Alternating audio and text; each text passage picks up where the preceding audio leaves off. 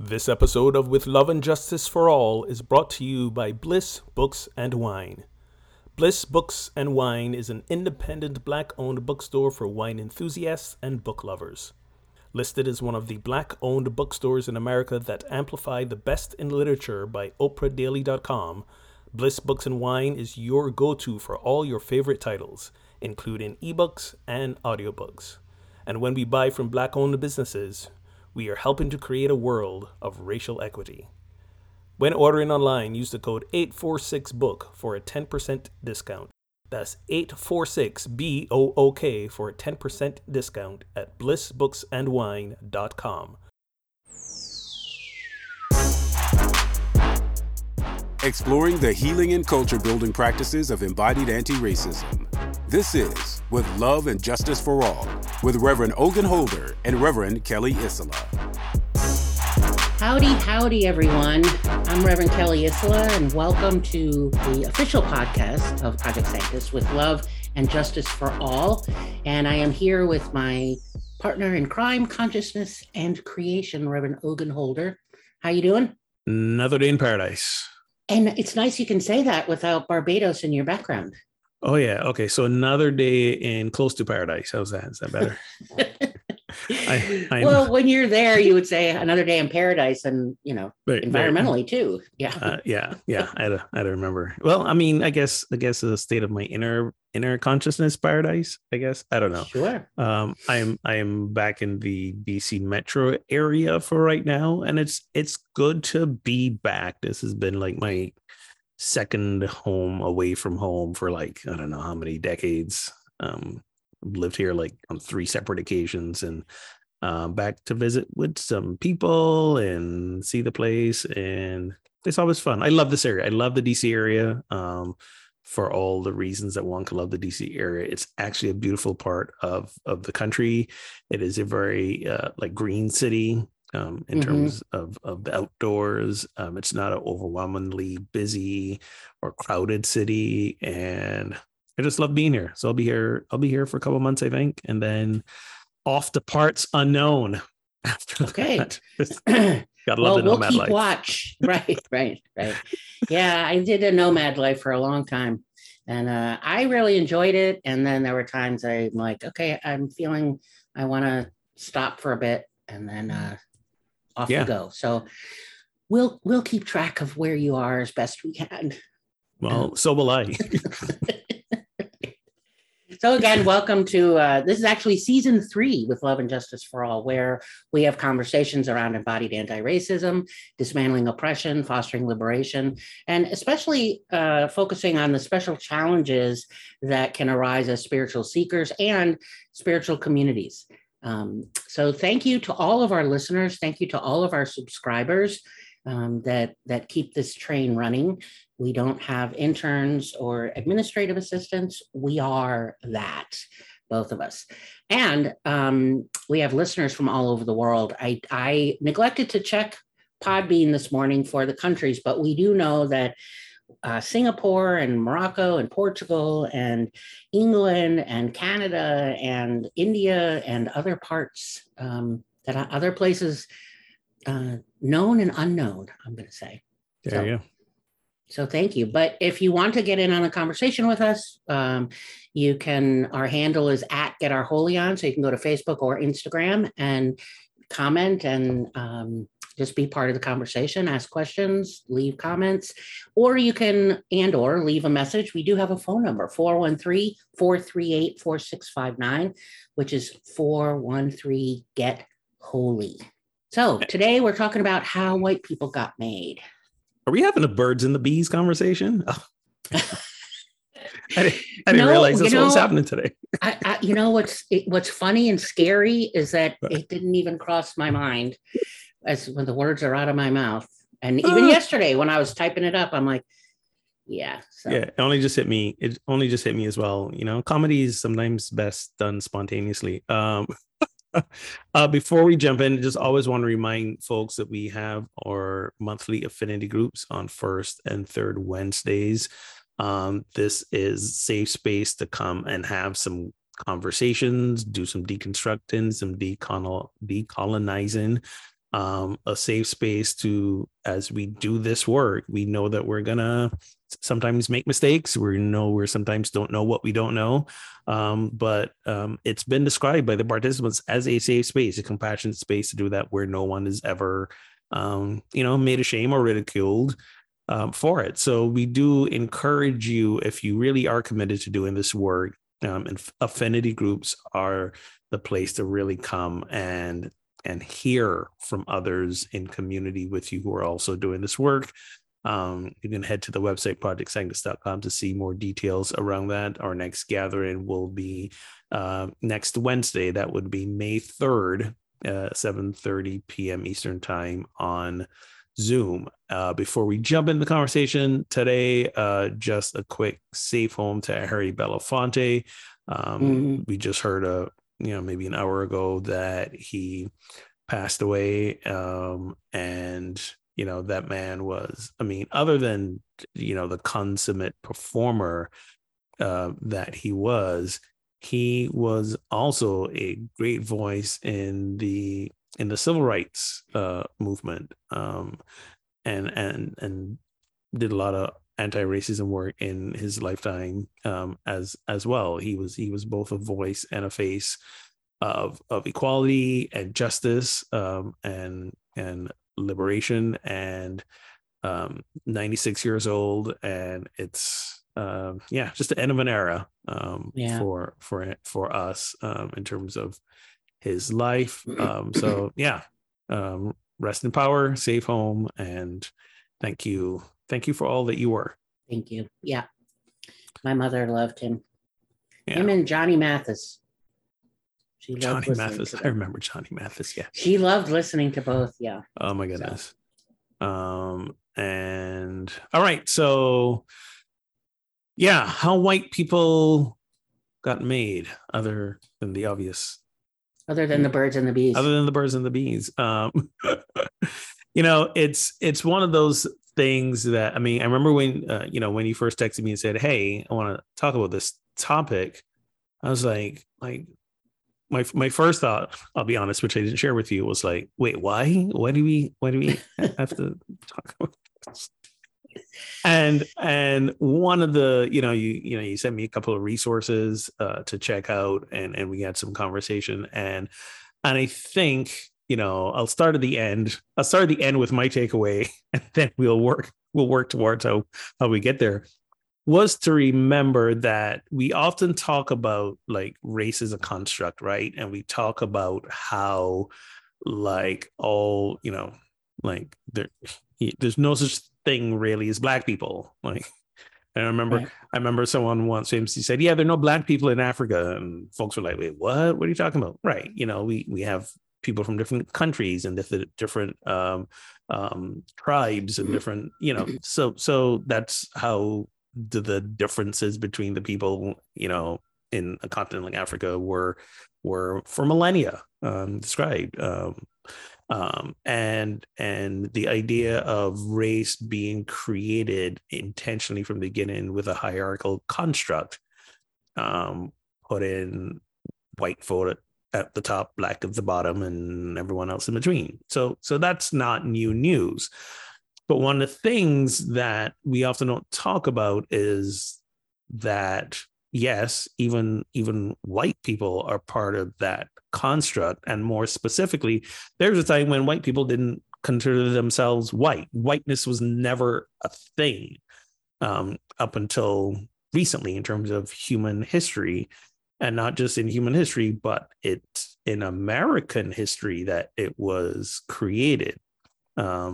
And I think there's not a lot of conversation around that, or rather in terms of it's a thing we forget a lot, right? Because when we focus on when we talk about racism, when we focus racial-based discussions and conversations, we usually talk about the oppression of what we would generally call the othered races, Black folk, Asian folk, Hispanic folk, Jewish. or Jewish folk. We usually talk about the folks for whom the oppression is directed. And usually it implies that it's being directed from white folk. But then we also don't honestly talk a lot about how that oppression is also harming white folk, and they are also a created racial group as well, and how that creation causes harm as well. So it's because we often talk about how racism traumatizes everyone just in different ways, right, clearly. But I think, one of the reasons I was drawn to this was several reasons, but that's one of them, is that we say that, but I wanted to unpack it a little bit more. Yeah. Also, I have a daily practice, a 21-day practice thing that I do, and so that the prompt the other day was when and where, or when and why were quote unquote white people invented. And I thought, like, I knew I could sit and answer for myself, but then I thought, well, wait a minute, do we actually ever talk about that? Like you and I, right? And I think in bits and pieces, but as a whole, connect the dots. And is it better to say when were white people invented, or when was whiteness invented? That's why the prompt that I got has the word white in quotations. So I think saying, when and why was whiteness or, invented. But if I want to bring it down to, kind of a humanity level, then I would say white people. Because I like to separate, I like to sort of delineate like between whiteness and white people, or blackness and black people, because there's the human at the center of it all, but then there's also the construct, the convention, right, the culture that is separate from the individual, but in many essences is also made up by the individuals, right? But for me, the reason why I like the delineation is that, when we remove the construct, the label, the hierarchy, when we remove all of that, we still have people. We still, and I feel sometimes that folks have conflated the two, white people and whiteness, that's where a lot of the or black people and blackness, that's where a lot of the not just personal harm, but the defensiveness comes in, especially around white folk. When we speak around whiteness, we're speaking a lot around like the internalized understanding of what that means and the ways it's being acted out, and also to acknowledge that you're a human being beyond that. And I think our work is to get back to our humanity beyond the label, beyond the construct, beyond the meaning, beyond the hierarchy as well. So it's, as we often say, it's a both and. I was just thinking the same thing. Well, I think it's important to make the distinction, first of all, because part of decolonizing our minds, part of, for me, witnessing my own whiteness, working with other white people is also, looking at our language and the words that we use and how we use them and what they mean. And because I think there's a tendency to say things, unconsciously, good people, but just unconscious, that, and to say things and phrases, and is that what I really need?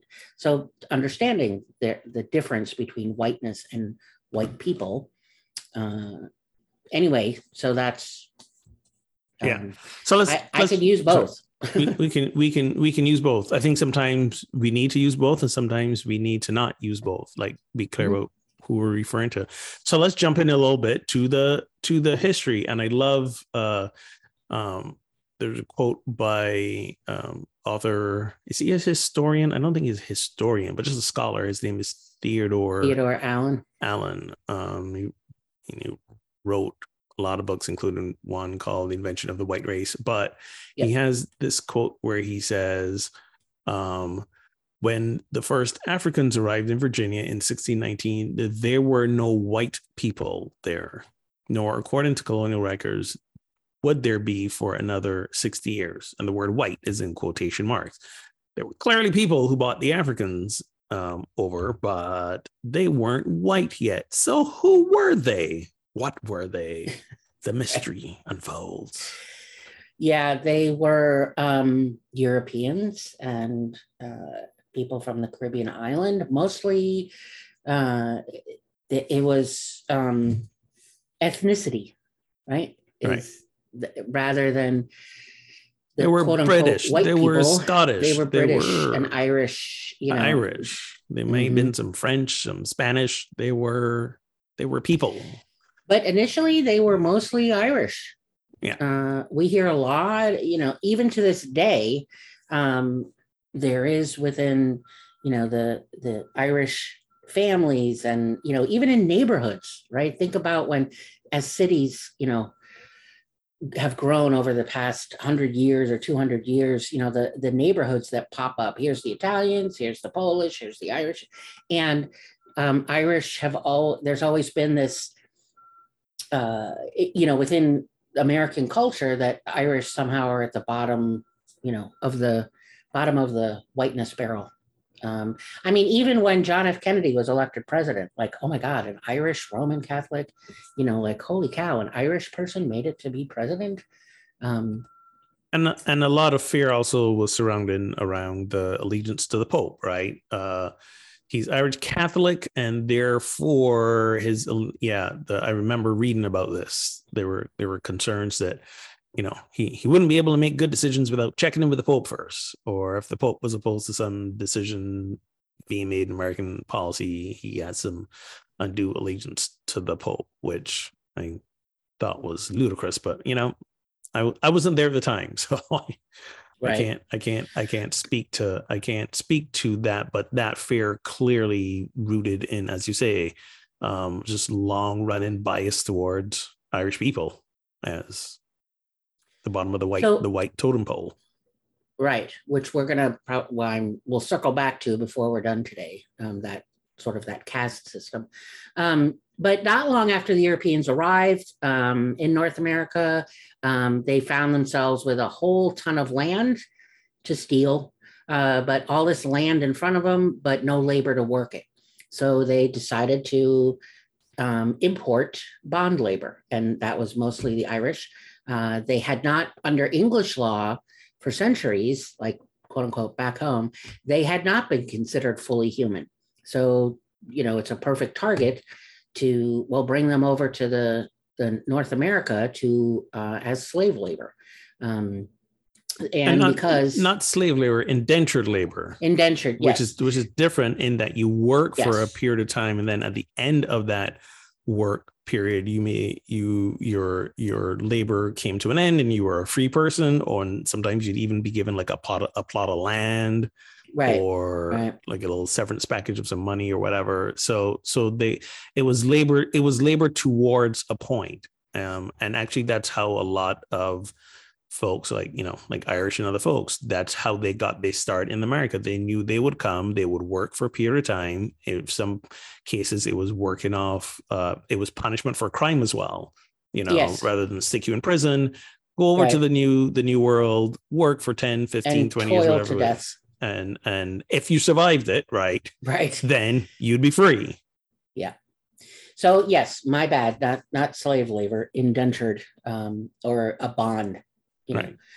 But it turned out that there weren't enough bodies. There weren't enough Irish people and Scotsmen to bring over. And so that's the beginnings of the Atlantic slave trade with Africa. Yeah.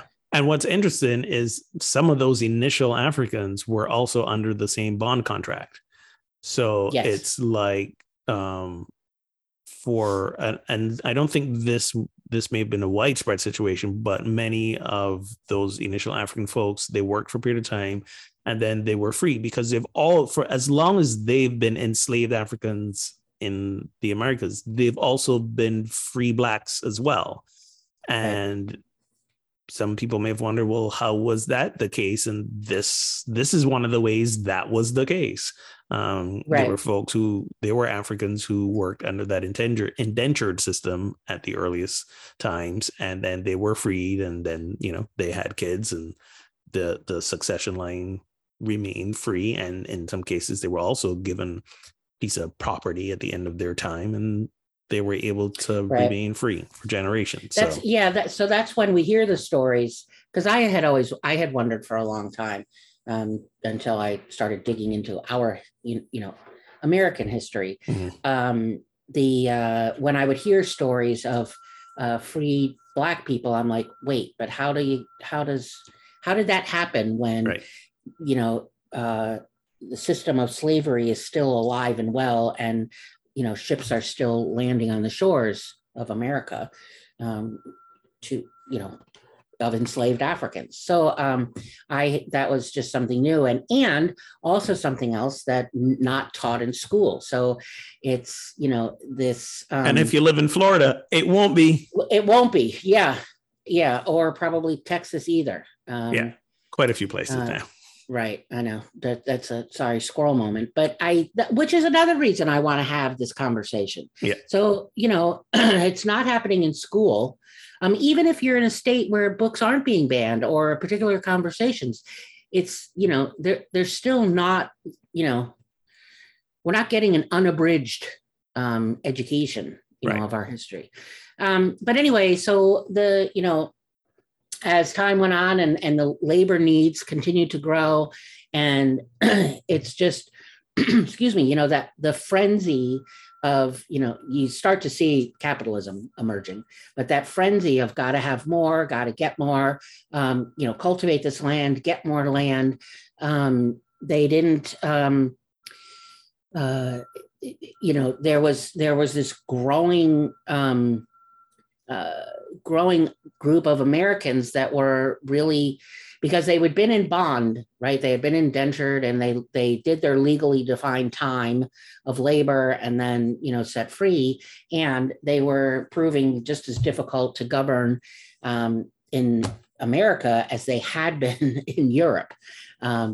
So still rising up, still riots, still rebellion, light-skinned, dark-skinned, free people that were,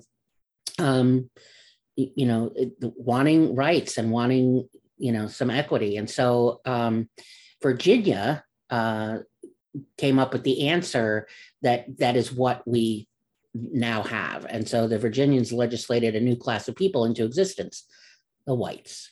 And they gave whites certain rights and took other rights from Black people. White as a language of race appears in Virginia around the 1680s, and it first appears in Virginia law in 1691. So from 1619 to 1691, when it becomes law, white didn't exist. White didn't exist. Yeah. So now in 1691, there's whiteness, and to a degree as well, some Blackness, but now whiteness is really, born into America. There's whiteness and there's not whiteness. Right. Because with the focus, though, being on whiteness as the standard by which everything else is measured. Right. Exactly. And then increasingly, the laws being changed to maintain that standard and that power. So, for example, then they stopped doing that indentured / bond arrangement with Africans as well. That came to an end. What also came to an end is things like, if you were Christian, you couldn't be enslaved. And then Africans started converting to Christianity. And then they were like, you know what, we're going to change the whole thing around being enslaved if you were a Christian. So, and then even further down as we continue to sparse things out, and I might be jumping ahead here, but then as that state of whiteness began to involve other people that weren't initially considered white. So like when the Irish came, right, they were still considered like not white because they were Irish. And then to your point that you made earlier, as then it became more of a class issue. So as the poor folk, no matter what race or ethnicity, they were bonded together against the aristocracy. Then the aristocracy said, okay, we'll make you Irish white and extend to you some privileges.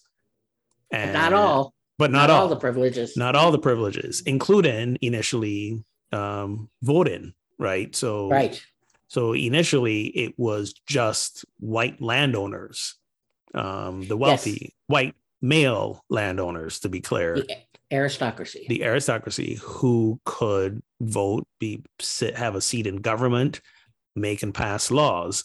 So even if you were white in terms of, what we would call skin color and part of that larger white group, even if you were poor, like you were Irish or you were from a place deemed not worthy, you still didn't have all the rights. So then even within whiteness, there was a hierarchy of segregation as well.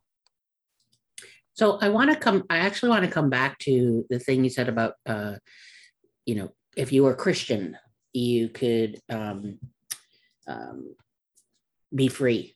And so then enslavers said, well, wait a minute, we have to change that.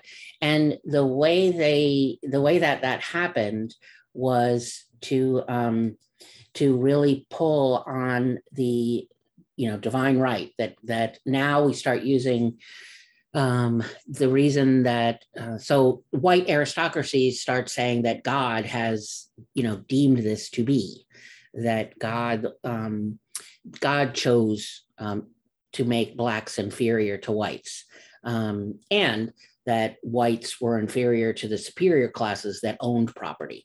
And so it started to it wasn't just about Christianity, but now we're going to go to scripture to make the case for that. And where they, I don't know that most people are aware of using the story of Noah and the flood. And so it's, the story of Noah is that by this divine, God says here, build this ark. There's a squirrel moment. Whenever I think about Noah being told about, and this may be revealing my age, but being told about, building the ark, I think there's several comedians who have used to that story, as a joke, like God talking to someone. And that's all I can hear in my head. I almost can't tell the story without laughing. Because it just, what I hear are the comedians making fun of God talking to Noah. But anyway, so I told you it was a squirrel moment. It was a squirrel moment. Yeah. Yeah. But then, okay, so using this, God says to Noah, build this ark, there's a flood coming, and they're on this ark for 40 days and 40 nights. And Noah had 3 sons, Shem, Ham, and Japheth, who would become the start of all humanity, according to scripture. And so Noah plants, when the flood subsides and they get out of the ark and they start building. Can I jump in and say, I'd like to say the reboot of humanity, because, we already had humanity in existence, according to the story. It's just that all of the rest of humanity was a massive shit show, and God decided, you know what, let me reboot. Yes, and so, but wiping them all off, the face of the earth. Everyone else. And I mean, I remember being a kid, squirrel moment also. I remember being a kid hearing the story, and the only question I had was, but wait, I don't understand why do it this way? Wouldn't it have been simple just to start from scratch, just to say, you know what, I've already invented everything from nothing. Let me do that again and just get rid of everything. Why try to save this one family and this one bunch of animals? Did God run out of some creative juice or energy? Was God yes. too tired to go I really don't want to start all the way over? When some people are redoing a house, they're like, well, the bones of the house are still good. let me just slap some new sheetrock and coat of paint on top of the structure. Like it was really one of the beginnings of my wanderings of like, does this make little sense to anyone else but me? Well, here's the thing about it. It's Hebrew Testament, which, in Judaism, you read scripture as a metaphor. And they all understand it's an allegory. So, and somehow Christianity ain't that bright. Some in Christianity aren't that bright. Anyway, so I always wondered how, okay, if there's just a few people, like I knew that you need men and women to make babies. So where are these people coming? I know. Like sort of like Adam and Eve are the start and they have two sons. And I'm like, well, apparently incest wasn't always a bad thing, I guess. I don't know. Okay, another squirrel moment. We may need to clip this part out. We never clip anything.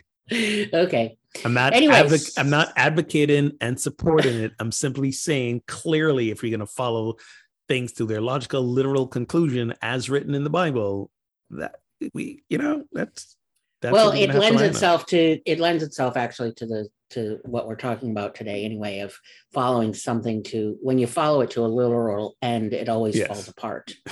So yeah, it does. So they get off the ark. Noah's planting a vineyard and drinks the wine and gets drunk, and he's laying in his tent and he's naked, and Ham comes into the tent, sees his father naked, and goes outside. Yes, and they cover him up. The other two brothers come and cover him up, and they're actually ashamed to look at him. And there's all this shame about seeing their father naked. And so the story of Ham discovering Noah, his father, being naked would pass down through millennia. Because Noah cursed him. Because Noah cursed Ham, said, "Cursed be you and your offspring, because you saw me naked." Right. The lowest of slaves will be he to his brothers. So that's his curse. And for generations on, that's the curse, Ham's, and the curse of Ham. And it was the biblical justification for enslaving Africans. That's where I was going. Okay. Kind of where that came from. I know it might be a little bit too much detail, but it's also how the Bible continues to be bent and stretched and taken literally when it's not meant literally. But anyway, so the three sons, Shem, Ham, and Japheth, all spread out across the continents. Ham goes to the south, and again, this curse keeps being handed down from generations to generations, about the lowest of slaves will be to his brothers. And so over time, it gets interpreted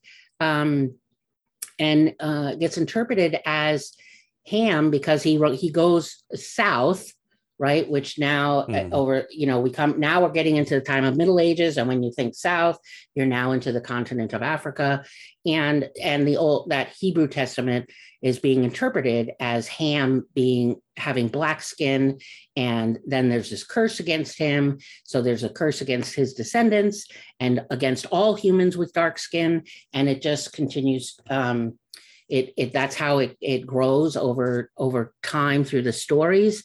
And so people in the Europeans tell themselves that Noah himself was God's emissary and condemned, Black folks to enslavement.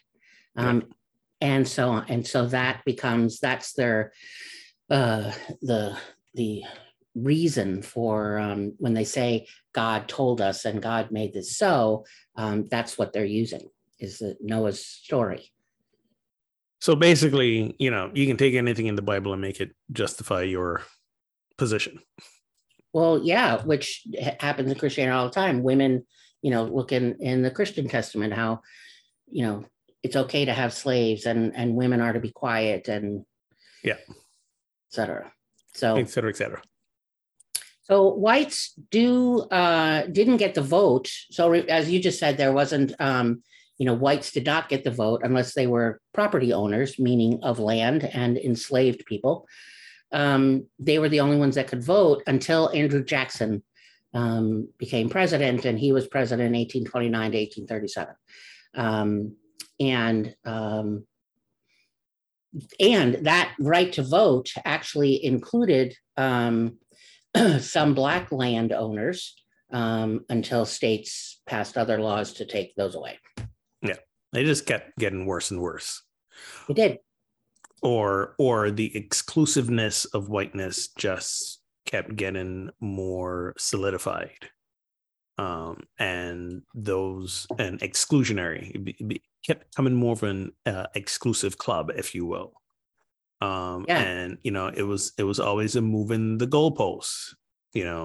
You can't be part of this group because you don't have this privilege. Oh, you got that privilege. Oh, we have to change the rules now.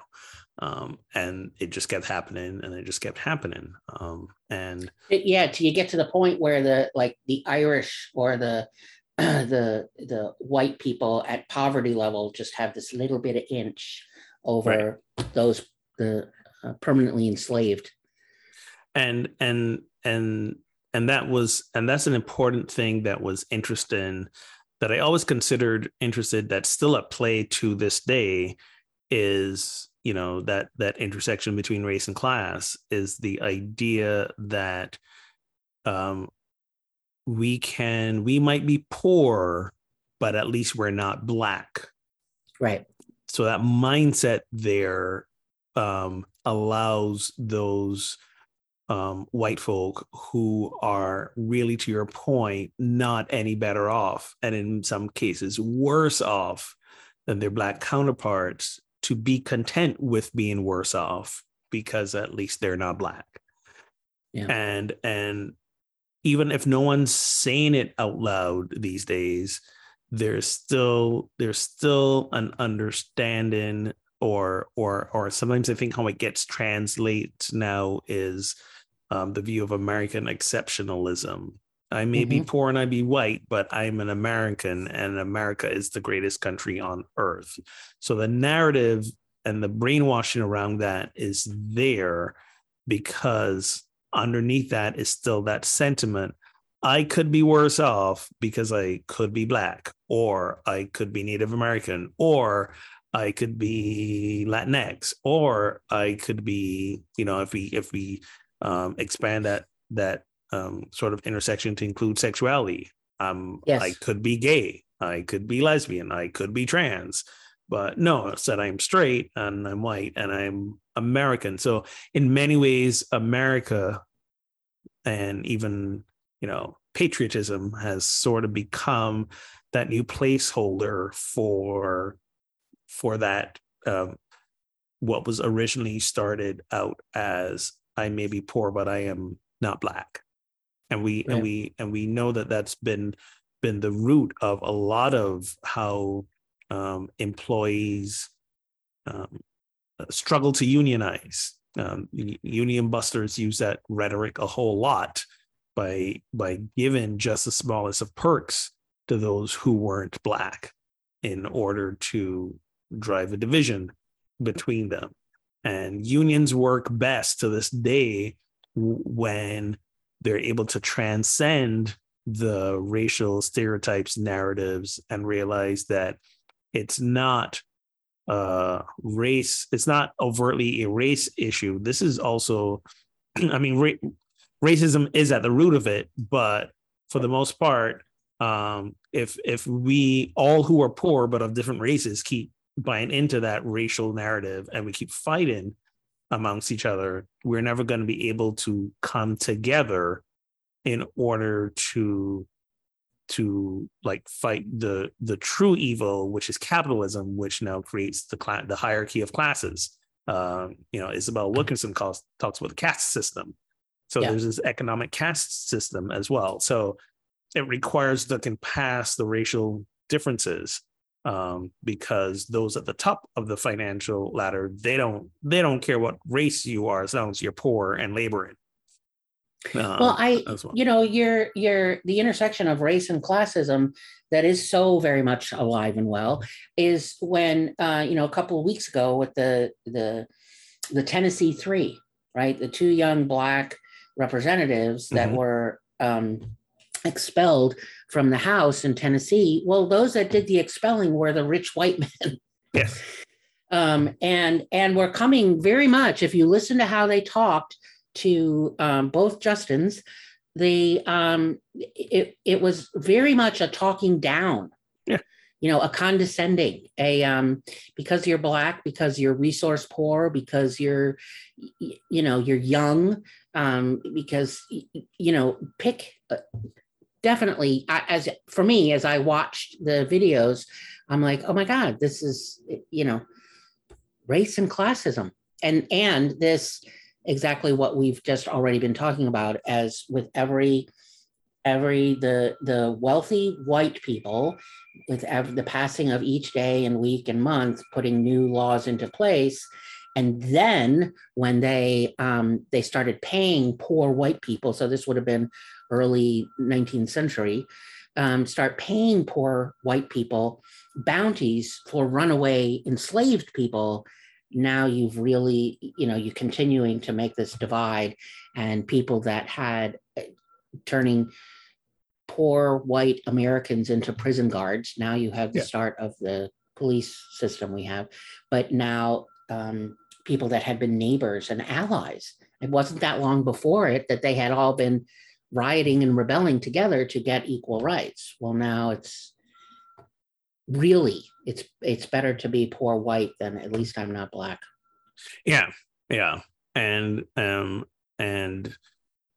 again, that current continues to exist with American exceptionalism, which really is whitest exceptionalism that allows so many people in this country to buy into the false narrative that we are the best in the world. We're not the best at anything in the world except gun ownership. That's the only thing that we are really good at.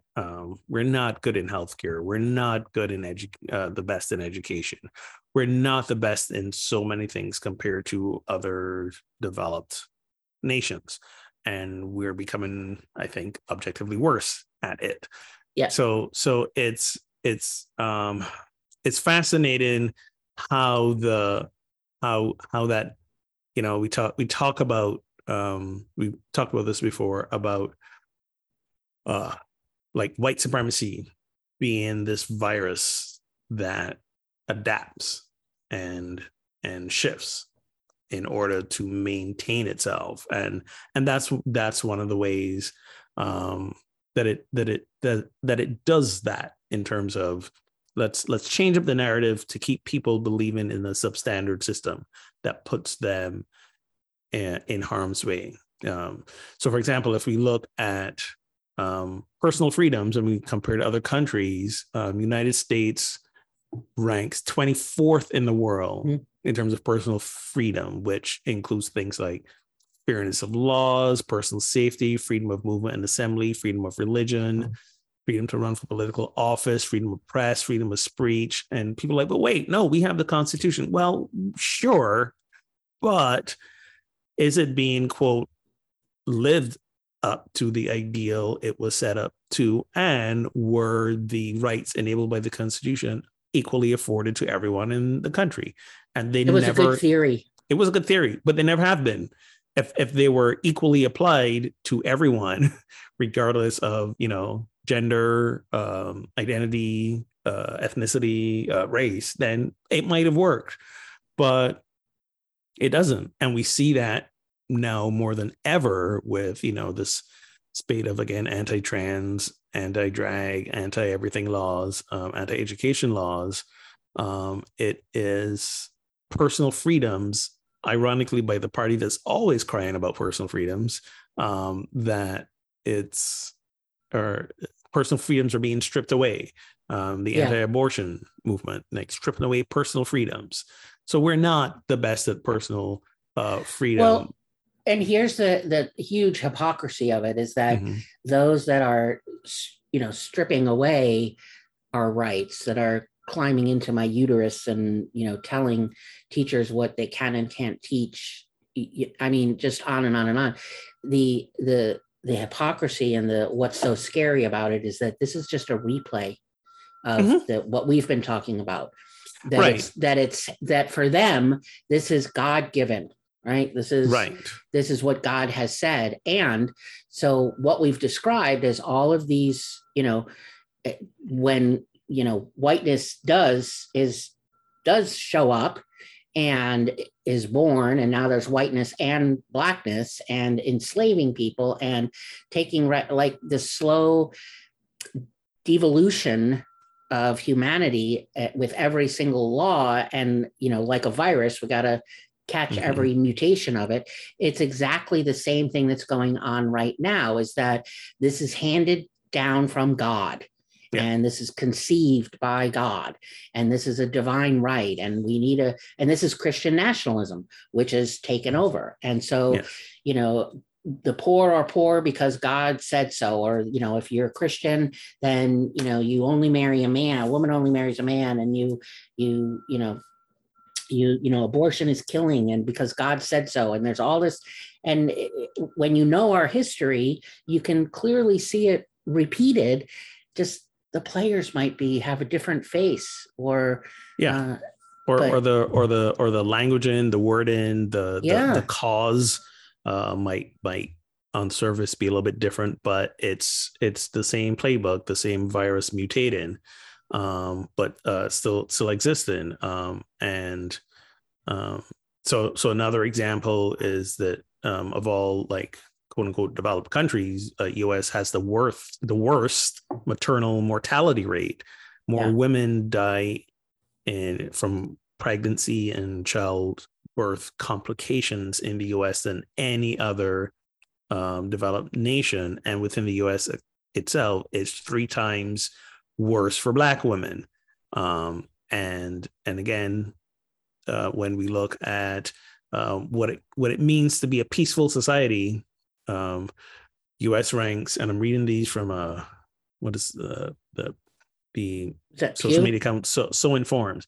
Informed, yeah. U.S. ranks 129th out of 163 countries when it comes to peaceful societies. And when we say peaceful, factors include things like prison population, access to weapons, military expenditure, weapons export, all those are some of the things. We spend more on healthcare per person with no better outcomes. Back to that, and the maternal mortality rate is related to that as well. As an example of how it's so expensive. I was talking with someone, a friend, just yesterday, and they were talking about how their dream scenario is to buy a house in Mexico and right on the water and run like scuba and yoga classes and retreats and stuff like that. They kind of done it before, and that's what they really like to do. But they're waiting till they retire.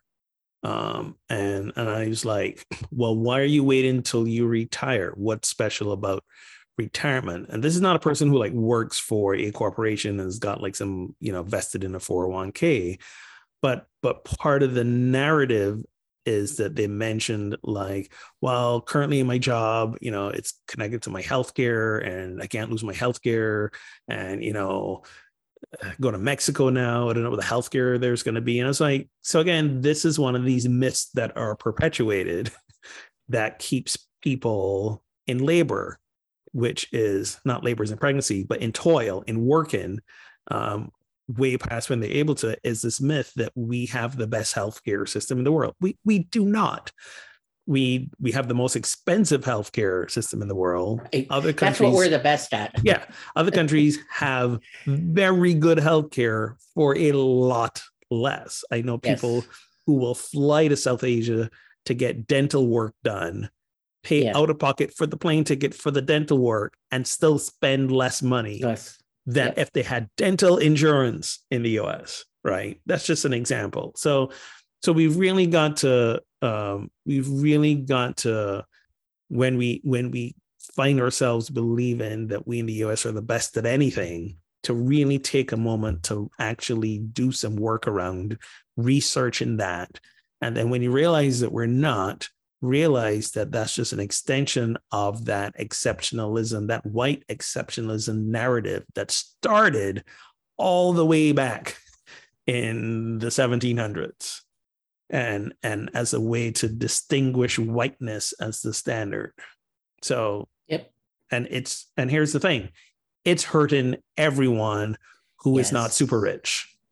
Yes. Right. If you're super rich, you can afford to pay for whatever you want to pay for. But the vast majority of people in this country, regardless of ethnicity, race, gender, regardless, the vast majority of people are not super rich and are struggling, but are still buying into the we're the best. And well, and with Trump, that eliminating the middle class, I mean, it made the gap even bigger. Like the rich got richer and poverty.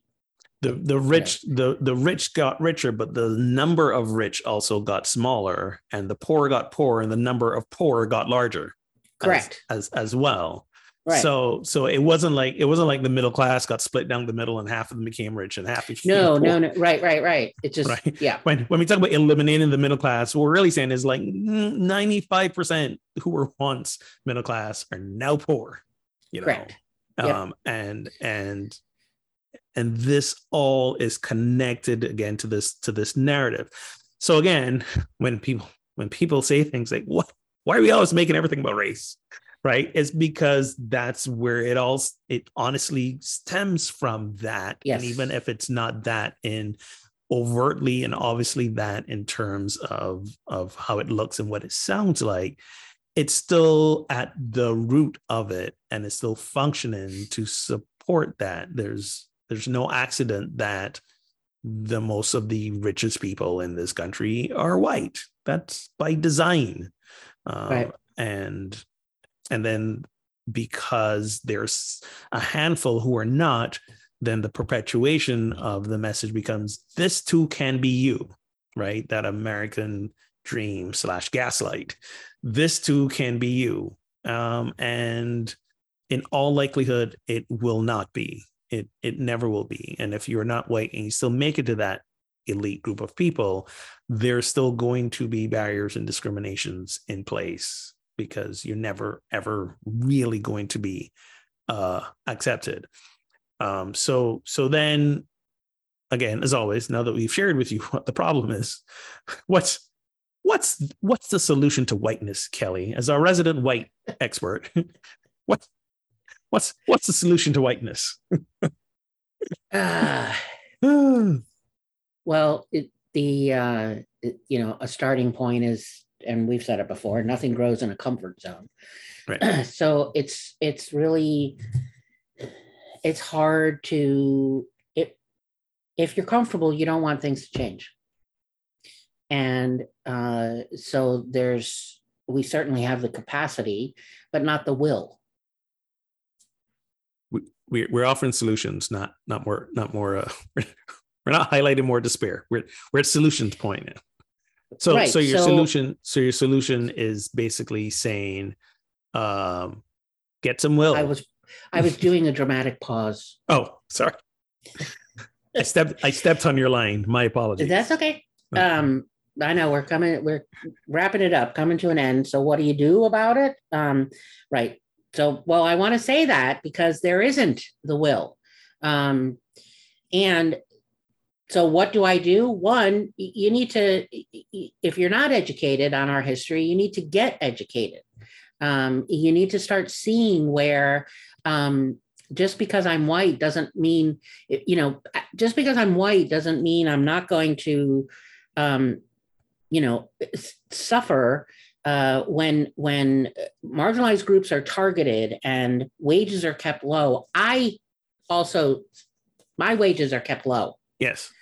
When healthcare is not made available, to Black folks or bodies of color, my healthcare is restricted. I'm not left out as someone who's not affluent, as someone who's not, aristocracy, someone who lives, not in poverty, but paycheck to paycheck.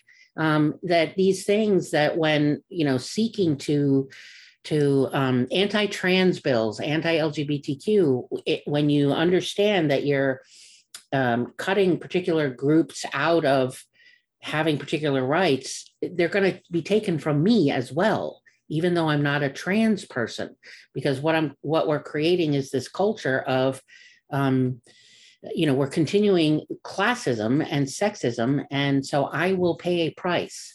Yes. And here's the thing, you may not pay the price overtly right off the bat, but you will pay the price eventually. Yeah. So you got to stop thinking so short term. This doesn't hurt me now, so therefore I don't really need to do anything about it. Right.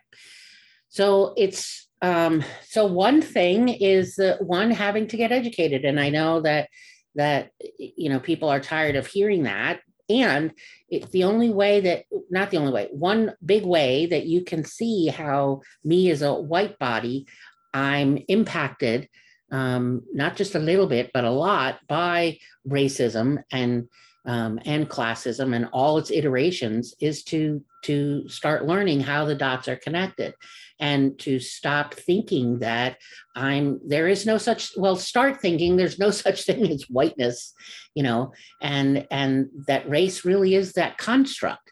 And the irony of that is we have to use the language in order to explain it's a construct. It's made up. Right. The other is come to an affinity group. You can take as many classes in education as you want, but get your ass into an affinity group where you can have the conversations and have, bodies of culture meet, white bodies meet. And in a group, I can say for white bodies, we're going to call each other on, that's a very white thing, and it's going to be uncomfortable, and it's going to expand your mind, and it's going to, more healing than you could possibly imagine is going to go on.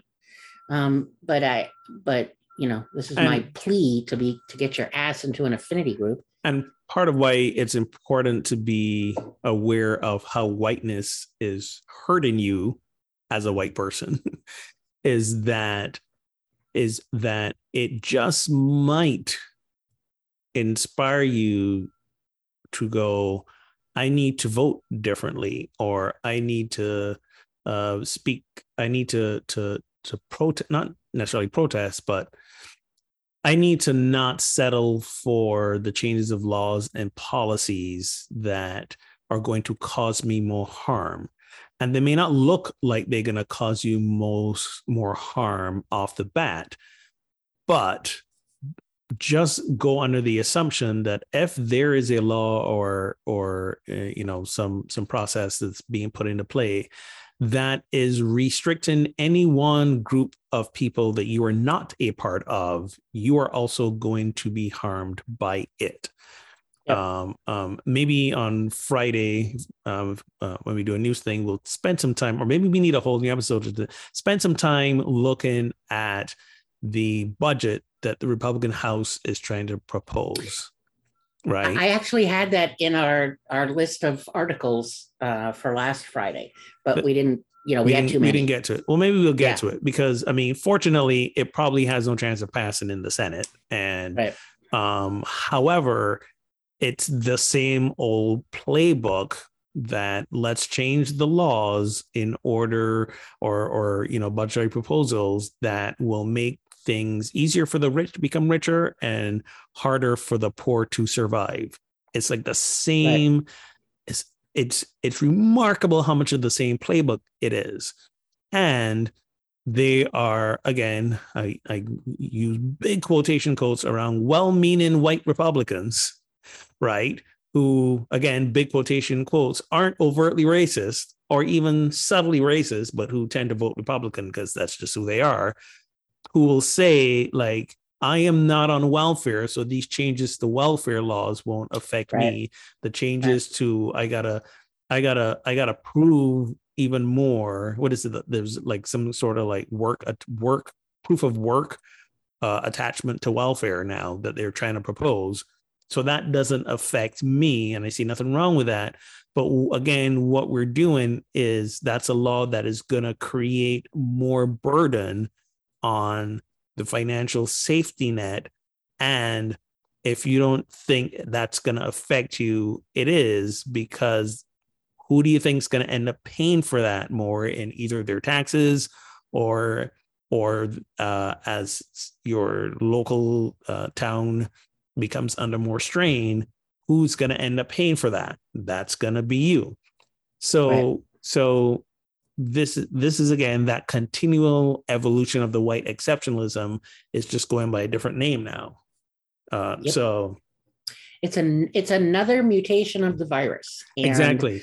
So you gotta do, like you said, educate yourself as to how the new faces and mutations of white exceptionalism are doing so much harm to white bodies as well. Because I think if white bodies really understood that, I'd like to think that they'd be in more action to oppose it. But then what would likely happen is, again, maybe some perks will be thrown their way to silence their rhetoric, and we're stuck here again, because that's always been the evolution of this, right? So well, that's what Kevin McCarthy did. He just threw some perks. Exactly. And a great example of this, is we're seeing now, and we can wrap up on this.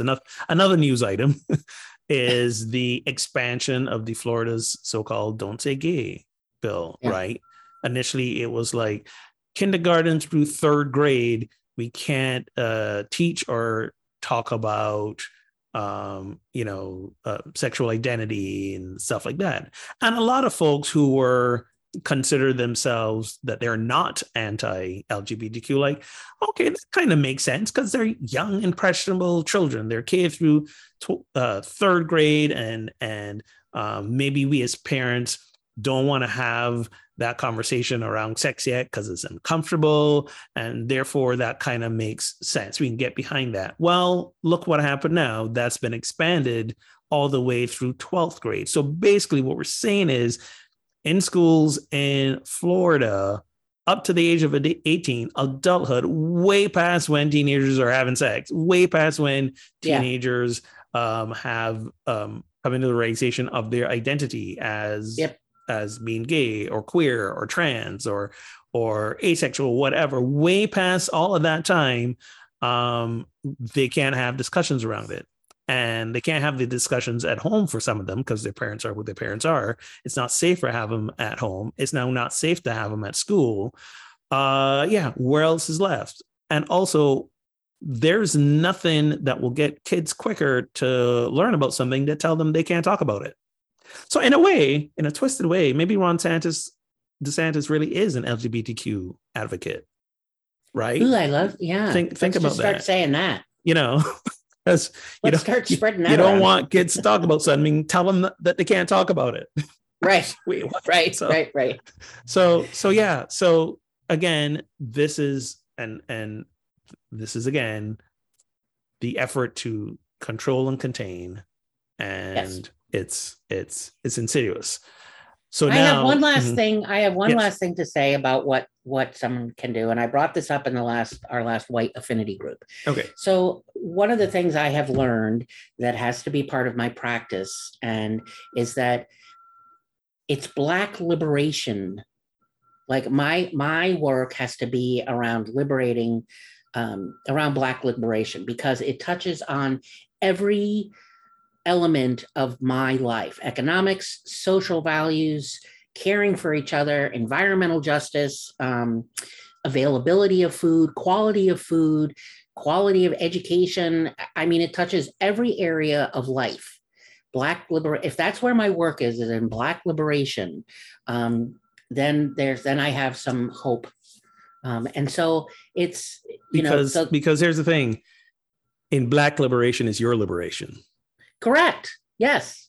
I thought that was an obvious. I needed to add that on to the sentence. I know. Sometimes we got to state the obvious. I got it. Because of all the things we said before. Yes. Everything we said for the last hour. When there's Black liberation, when there's queer liberation, when there's liberation for all the people, but especially in Black liberation, because it basically ticks all the boxes. So here's the one thing that, so to move in that direction, this is one of many things that as a white body I can do. When I'm on social media and I'm looking at, what's being posted, there's this huge tendency for white folks they look at a Black person who's very involved in racial justice, and say it's Isabel Wilkerson or Ibram Kendi or,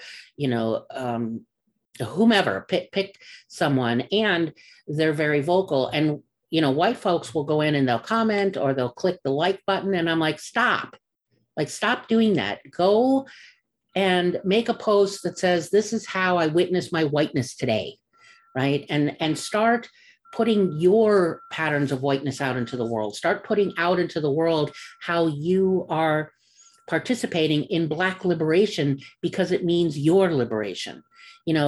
More often than not, what's the whiteness that's underneath that, clicking the little heart on Instagram or the thumbs up on Facebook is being, if you know that I like what you posted, then, you'll know I'm behind you, which really is coming from an energy of savior, the white savior. Yeah.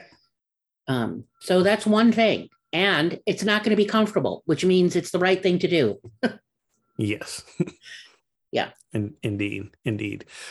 So for more hints, follow us for more hints on how you as white bodies can be invested in Black liberation. Join us, join our work, and start where Kelly was saying, but there's so much more to do as well. Yeah. And remember, you're not doing this for Black folk. This is not a you being the white savior. This is about us having liberation for everyone, including you. In case you didn't know, you're being oppressed as well. Don't use that as a rallying cry. That would not be okay. No. To go like, I'm white and I'm oppressed. No, please don't do that. But realizing that you are also in harm's way, even if it doesn't look like you are, and our collective liberation can only come when the work is being done towards the liberation of those who are being overtly oppressed. So, yeah, I think we can wrap it up there. Thank you all for listening, as you always do. Please spread the word about With Love and Justice for All to your friends who want to, who might just be, the quiet listening type, and don't want and are very uncomfortable with speaking out loud. Hopefully passes on to them and let them know that it's not that their help is needed. It is that their work is required in order to really, really shift this insidious virus. We are the antibiotic. We're the antiviral. That's what I'm going for. We are the antiviral to the virus of whiteness. There we go. That'll be the quote. Are you going to go make a meme now? I think I hit a mental wall right there. So share the podcast. Let them know they can find us on all the podcast platforms and online at withloveandjusticeforall.podbean.com. Visit projectsanctus.com to see the opportunities that we have for you, and also to make a donation to help support us in our work and keep us going. So until we meet again, let's get our holy on.